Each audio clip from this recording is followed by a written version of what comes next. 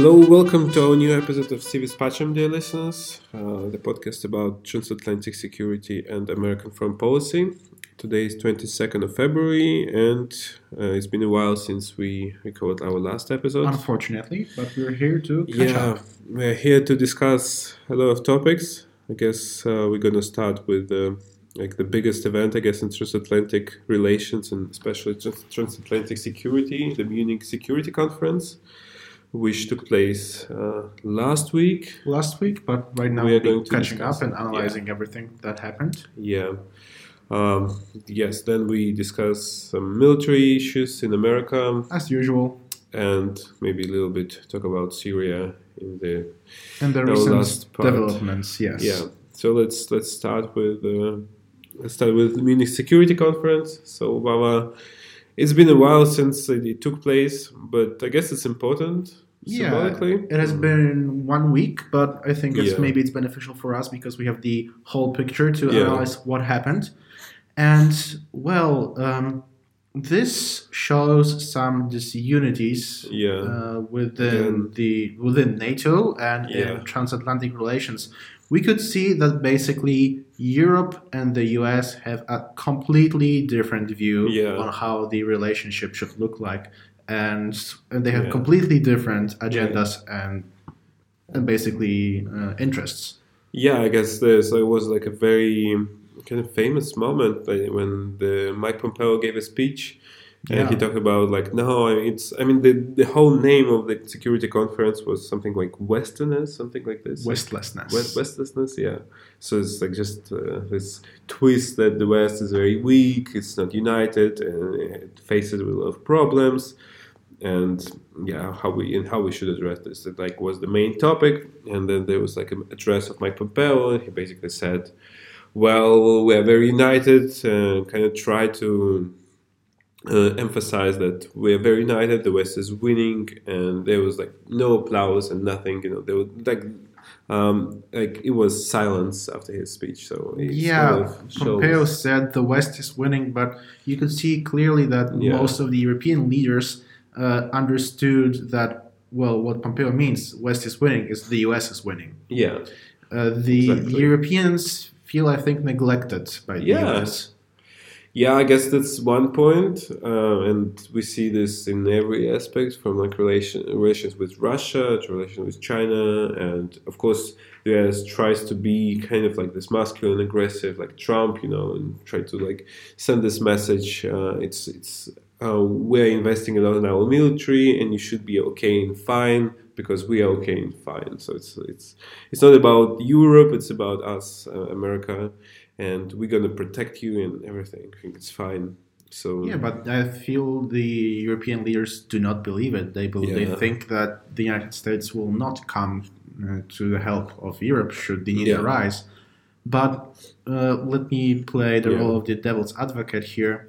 And are those concerns really something real, supported by arguments? Because let's face the facts. Almost none NATO members meet the required 2% of GDP for military spending. So if you do not invest into your own defense, why then you should be screaming at the other person, hey, you should be defending me when I'm not defending myself? Plus, is the US commitment in Europe really decreasing? We can see the recent military maneuvers, the Defender Europe 2020. The Americans will be basically practicing deploying an entire division to Europe and then conduct military maneuvers. Couldn't we say that it's an example of U.S. involvement in Europe? Yes, I guess the U.S. pays a lot of attention to European theater, but it's not about just involvement, but the way maybe U.S. addresses those issues, and it kind of tries to push European position aside and say because we invest so much and we should. So it's all on us, and you don't care, you are kids, and we are adults in the room, and we are going to cope with these problems. So it has this idea of European sovereignty, which doesn't really exist.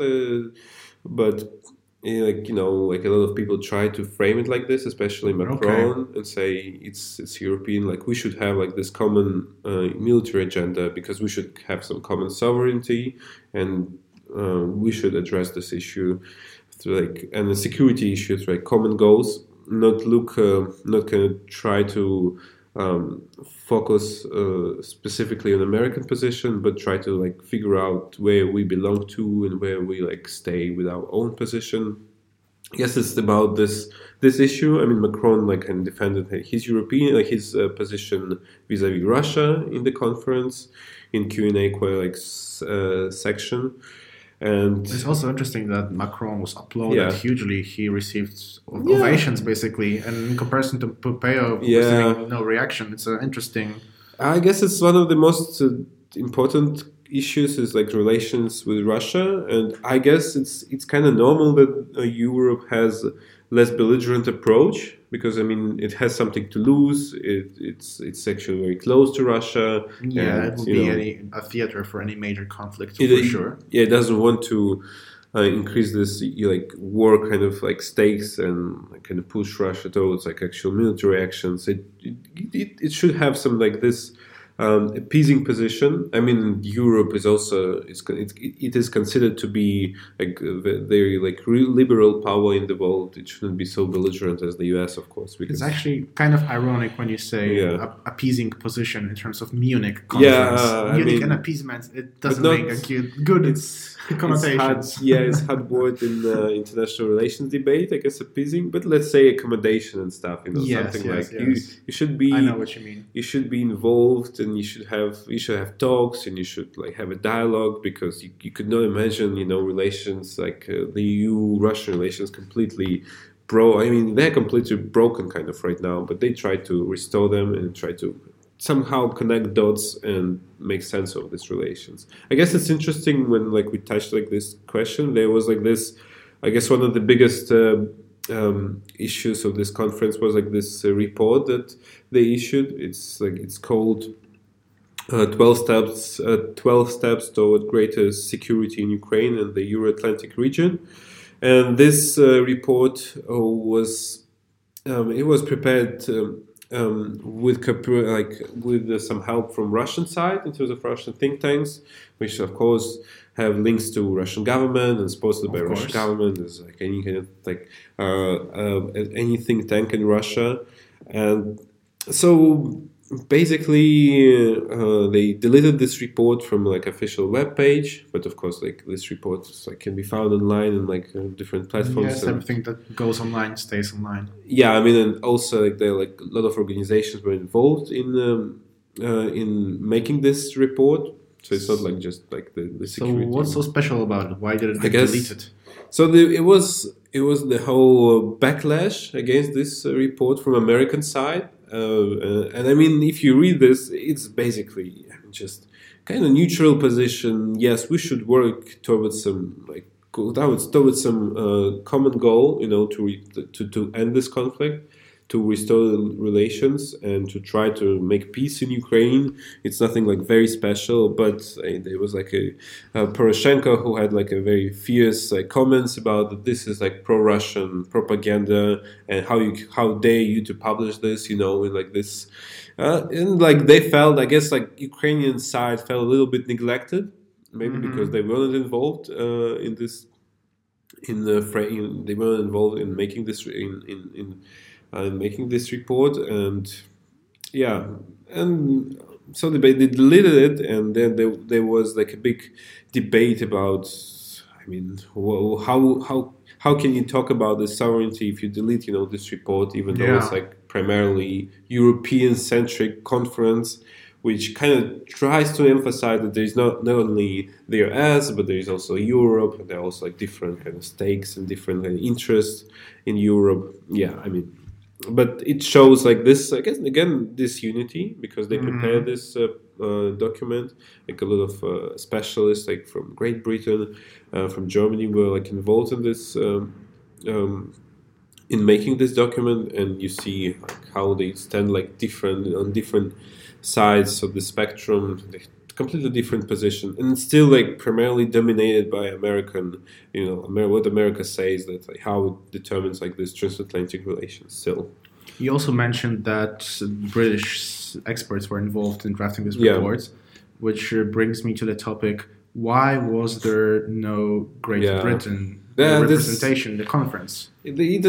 Because I guess it tries to solve its own issues. I think maybe the conference would be a good place to solve those issues, because now that they left the EU, they are their own player, and then they basically exclude themselves from a major international relations event, which could basically help them pursue their own policy, but they did not pursue it. Well, I guess like the main issue for Britain is now to have to strike this trade agreement with the European Union, and they have a lot of debates. They have a lot of they have very different positions on this trade deal. I mean, and they basically, I guess, like the last thing they said, they want like kind of same trade agreement as European Union has like with Australia, and then I feel like representatives of the European Union like said, we don't have actually trade agreement with Australia. We have no trade agreements, exactly. And it was like kind of like the moment of silence, and you just like understand that they have such like different positions. Totally. And they should strike this agreement during like this year. It's the same situation with, I guess, Brexit.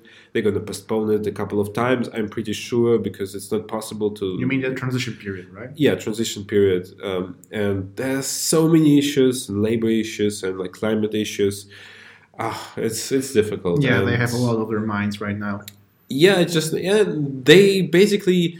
I guess with this Brexit thing, they kind of emphasize that they more rely on like America and American security right now, at least, and they don't care about like European security, I guess, anymore, or at least they don't care in the scope that they would care if they were still the part of European Union. So makes sense.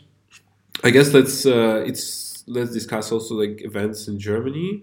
In terms of like the resignation of AKK from not resignation, but he's not resigned yet as the leader of Democrats, German Democrats. But she stated that she's not going to be the leader anytime soon. Now she picks a successor. And it's interesting because like this news. I mean, she's like the defense minister, and she also attended like Munich security conference. It's also interesting that like the security conference took place. This like debate in Germany about the next leader of the ruling party, so to speak. Yeah, it's important for the entirety of the EU. Germany being probably the biggest player in the union right now. And the future of this country is right now not certain. Yeah. So basically, the German Christian Democrats, I think they maybe realized that separating the role of the chancellor and leader of the party was not a good idea. That's basically what she said while she announced she would be stepping down. And I don't think we have any particular candidates that are in our sights right now. We could say, this guy is probably going to be definitely the new chancellor. So the fight for the chancellorship might be fierce, I guess. Yeah, I mean, there's some guys that announced they're going to run for this candidacy. I guess the problem is they have like completely different polarized opinions. Yeah. Some people say, CDU should move towards right, should take some votes from AfD because AfD becomes like more and more powerful. Yeah, they're rising in power. Or some people say, it should actually take more like left-leaning position. Maybe like think about like this coalition with Grüne or some other like parties with like this leftist agenda, so to speak. So there are disunities in NATO, disunities in the EU, and disunities within the Christian Democrats in Germany. So it's what's called Westlessness. Westlessness, perhaps that's true. We're not saying for sure, but perhaps. Yes, I guess it's for European part. I mean, there's some budget talks also in Brussels taking place right now. But this is another topic. We could totally devote a separate episode about the budget I guess talks. let's stick to security this time. It's also interesting to admire how it's going on It's also about the budget because now they need some money because Great Britain left. Yeah. I guess we can discuss the budget when the talks are closed. Yeah, I mean, then it's we not can going to be analyze soon, it. I guess. It's just like first period of talks. Yeah, just begun. Now yeah. they just try to make some concessions, then go back to their parliaments, and they're like. Well, it's tough to get a budget for 7 years, right? And having yeah, in 27 so many member states. countries, and like some Having countries to fill a gap, yeah, want to pay more. Some countries want to pay less, and you always I guess you're gonna have like Germany, stepping in and say, yeah, we're gonna pay more, of course, We're gonna but bail you out. next time we should increase your budget. I mean, this what like happened the last time they struck this budget. Okay, let's switch to some American news. Let's we go have ahead. a lot to discuss. I guess the biggest news last week again was that Donald Trump proposed new budget for 2021 fiscal year. True. This is like the budget that has a lot of differences from the budget of this year. And the first thing I can notice that's the significant increase in spending on nuclear capabilities and nuclear weapons. So like the budget for nuclear weapons, like they propose it to be $50 billion. So it's like pretty much the budget of, I don't know, almost Russian budget, for example, or any other kind of big power, so to speak. Well, I'm sure that the increase in budget on nuclear weapons is aimed at Russia precisely. Yeah, and China and Russia, yes, I guess the whole budget is framed in this sense of great power competition, and you can see that. I mean, for example, when they take China, they want to emphasize this goal to increase the number of ships, like till 2025, I guess. And there's like a big debate. The Secretary of Navy is like, yes, we should like do so much to do this. So we should cut down some spending on like other issues in order to build those ships in those 5 next years and next year, to catch up with like our goals and aims. And then you have on the other side, you have this like Russian advancements in like nuclear technologies, and rocketry. Yeah, and they want to, of course, like to cope with this issue by investing more in nuclear weapons. But this is like significant budget. So it's interesting to say that the U.S. found itself in a situation where they have to tackle two major opponents. Yeah, which is totally different from the Cold War. They just had one big major foe, and now they have both China and Russia. So they spend more on nuclear weapons to deter Russia. They spend on the Navy to contest the Chinese in the Pacific. So, is this maybe more than they can handle? Do they have to choose one opponent they want to focus? I guess actually, what they argue, like the percent that they spend on military actually decreases from overall budget. But I mean, because America has like such a significant economy, it kind of can handle this. Like what they argue, of course, because like the percentage actually decreases. I guess it's like something like now 3.6, going to be something like 3.4, something like this. So they don't increase like in terms of increase military budget in terms of like its percentage of like actual total budget. That's what they argue because American economy is doing great, as we all know.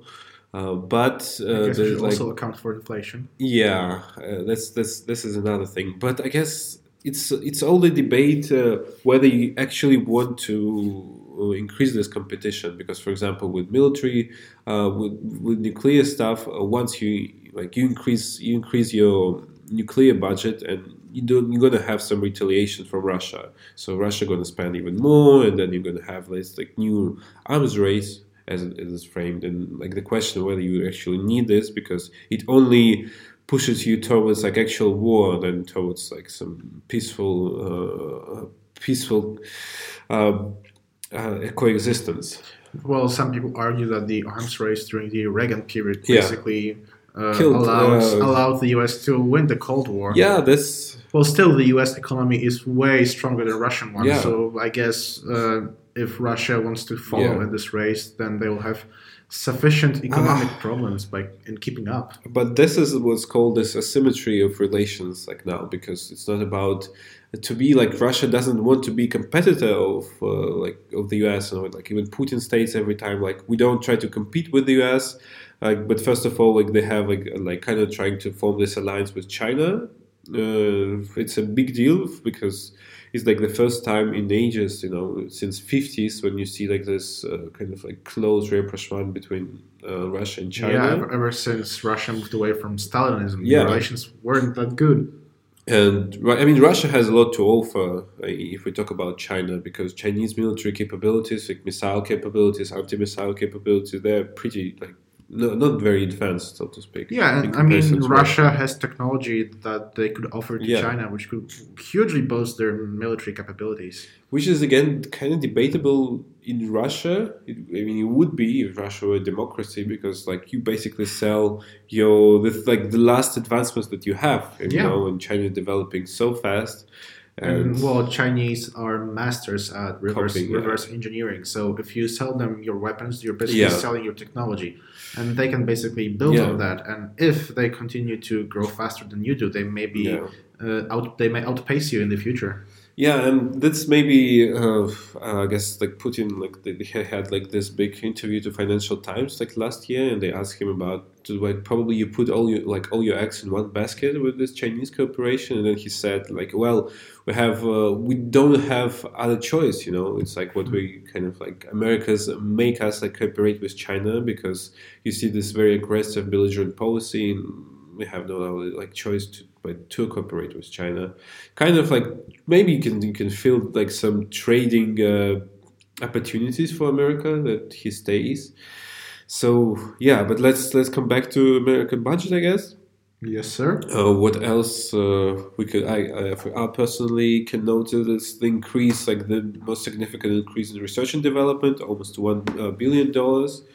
And it's first of all connected to this, like the program of automation of American military, Navy and Army, and Space Force. So like just the idea that you should have more autonomous vehicles, we should have like more advanced technologies, and I mean like now America has like definitely most advanced technologies and autonomous technologies in the world. The Space Force did not receive such a huge funding. No, I mean it's just it's like the research and development part. Yeah, I guess they also want to focus on the next generation bombers being developed, the B-21. Yes, that's as well. Hypersonic weapons. Yes, this is also a big deal. What else? And of course, the naval presence.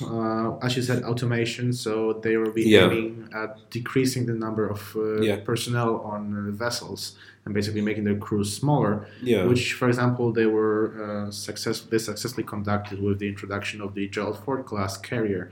If you compare it to the predecessor, the Nimitz class, the Gerald Ford class is bigger, but requires a smaller crew. So the level of automation is visible here. Yeah, it's a big step. I guess it also requires more knowledgeable crew and personnel, with some skills, IT skills and stuff.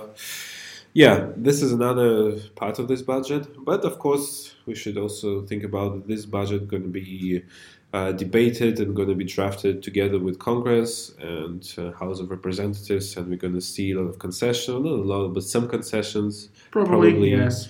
But it's still interesting to just have a overlook how White House thinks and Department of Defense, what outlook it has about the world and like this great power competition. Yeah. I guess in American issues,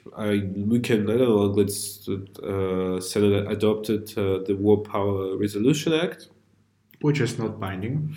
Not binding, and I guess like Trump gonna veto it. But I mean, it still sends like very clear message to American president that it's like bipartisan kind of act that tries to say and tries to like send this message: we are going to we don't accept the war, any kind of like war situation with Iran and the war scenario. I guess also overall sends a message that the president has too large authority in military matters, that he is too independent from the legislative. Yeah, I mean, what basically they're trying to do would take back their responsibility to declare war and say like you shouldn't act. I mean, it's not about Trump doesn't even need to declare war, but any kind of development can lead to war. But what they want to say it's in the power of Congress to do this, not in the power of president. Yeah. Yeah, and what do you think about like we have this topic with new secure like the intelligence security?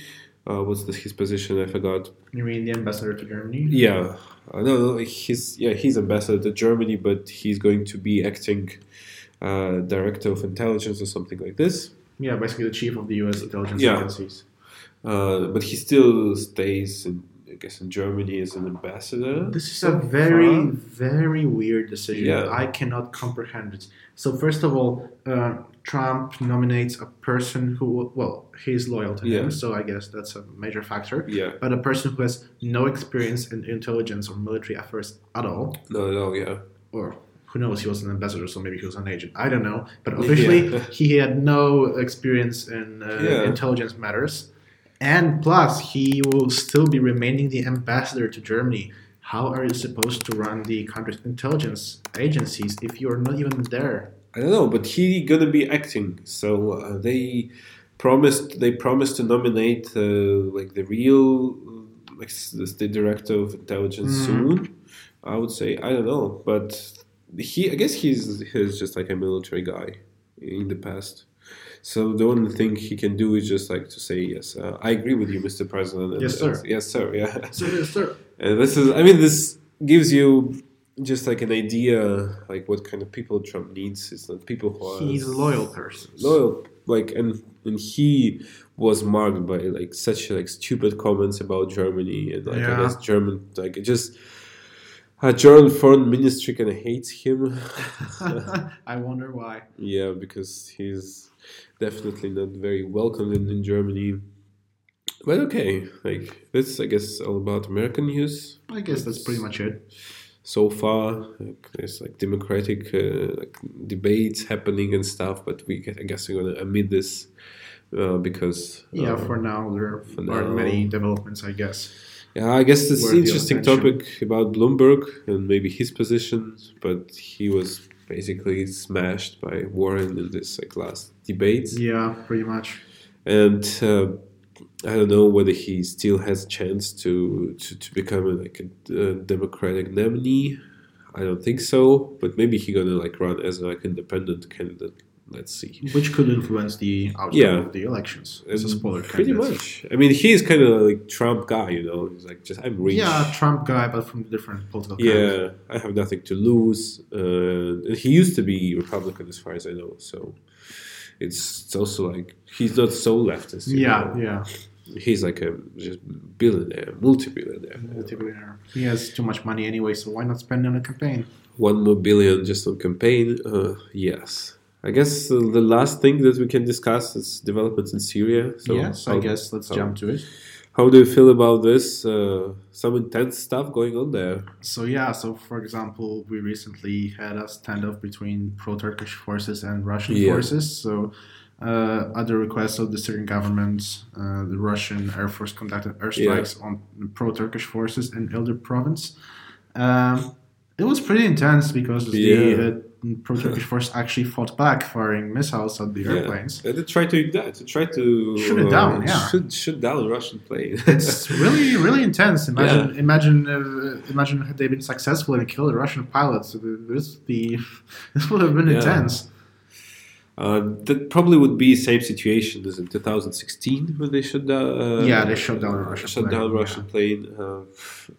I guess it's almost the war between two sides, but because of this, and the third one, because of dictators in power, I guess, and all they think about international politics like a 19th century perspective. They're like, they don't care about people like on the ground. Yeah, the state is the most important issue. We just care about the geopolitics, like people like don't matter, like.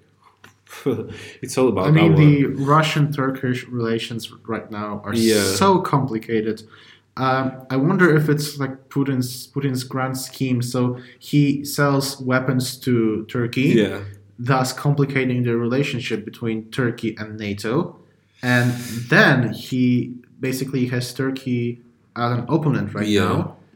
Turkey has bad relations with its allies. And Yeah. well, if there's some escalations, I don't know. Putin may be better position here. But I guess, yeah, Putin just basically won this war already. So Oh yeah, you he did have totally. like this one province, Idlib, which is in control, controlled by separatists. And Russia Yeah. claims they claim them. Assad regime claims them as terrorists, but whatever.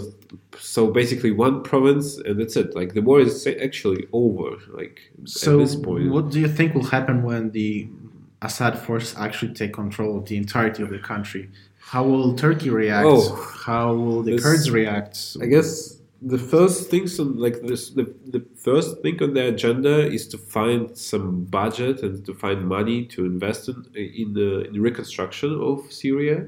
It's obviously true, and I guess like the Russian problem, like Russia doesn't have such money because it has a lot of economic problems. Russia has their own problems, yeah. Totally. Yeah, and it's not like it's not a big power in terms of like its economic influence. It couldn't give a couple of billions like the US, like whatever, like or European Union, and I guess the idea to cooperate at least with European Union, with Macron and Merkel, like Germany, France, try to find some kind of common ground and say yes, okay, like look, the war is over, you have no opposition there, no terrorists, like let's invest, like to prevent like further terrorism, whatever. So this could be another issue on which the US and the EU will disagree because the US is hugely anti-Assad. And Europe is also anti-Assad. It's not just but Europe has interests in ending the war in Syria and actually providing humanitarian help to Syria to stop, for example, the influx of migrants and refugees. And probably they want to send back those refugees because a lot of refugees there, like in Germany or in other parts of the EU, with this agreement to come back if situation is fine. So do you think that if the war ends pretty soon totally and the government controls the entirety of the country, all those people will be coming back? No, I don't think so. You don't think so? I don't think it's realistic. I don't see how they force them to do this. But they probably kind of like launch some program with like assistance. Okay, we give you money. Like come back. It's like the war is over. Try to like build some, life there because we have problems here. And I mean, what happened like in Germany, this far right extremist terrorist like who killed like 12 people, something like this. Yeah, all based on racial grounds. Yeah, and this is probably going to be even more intense in the future. We don't know. And I mean, there are lots of like radical right people in Germany, I believe. Yeah, there are some.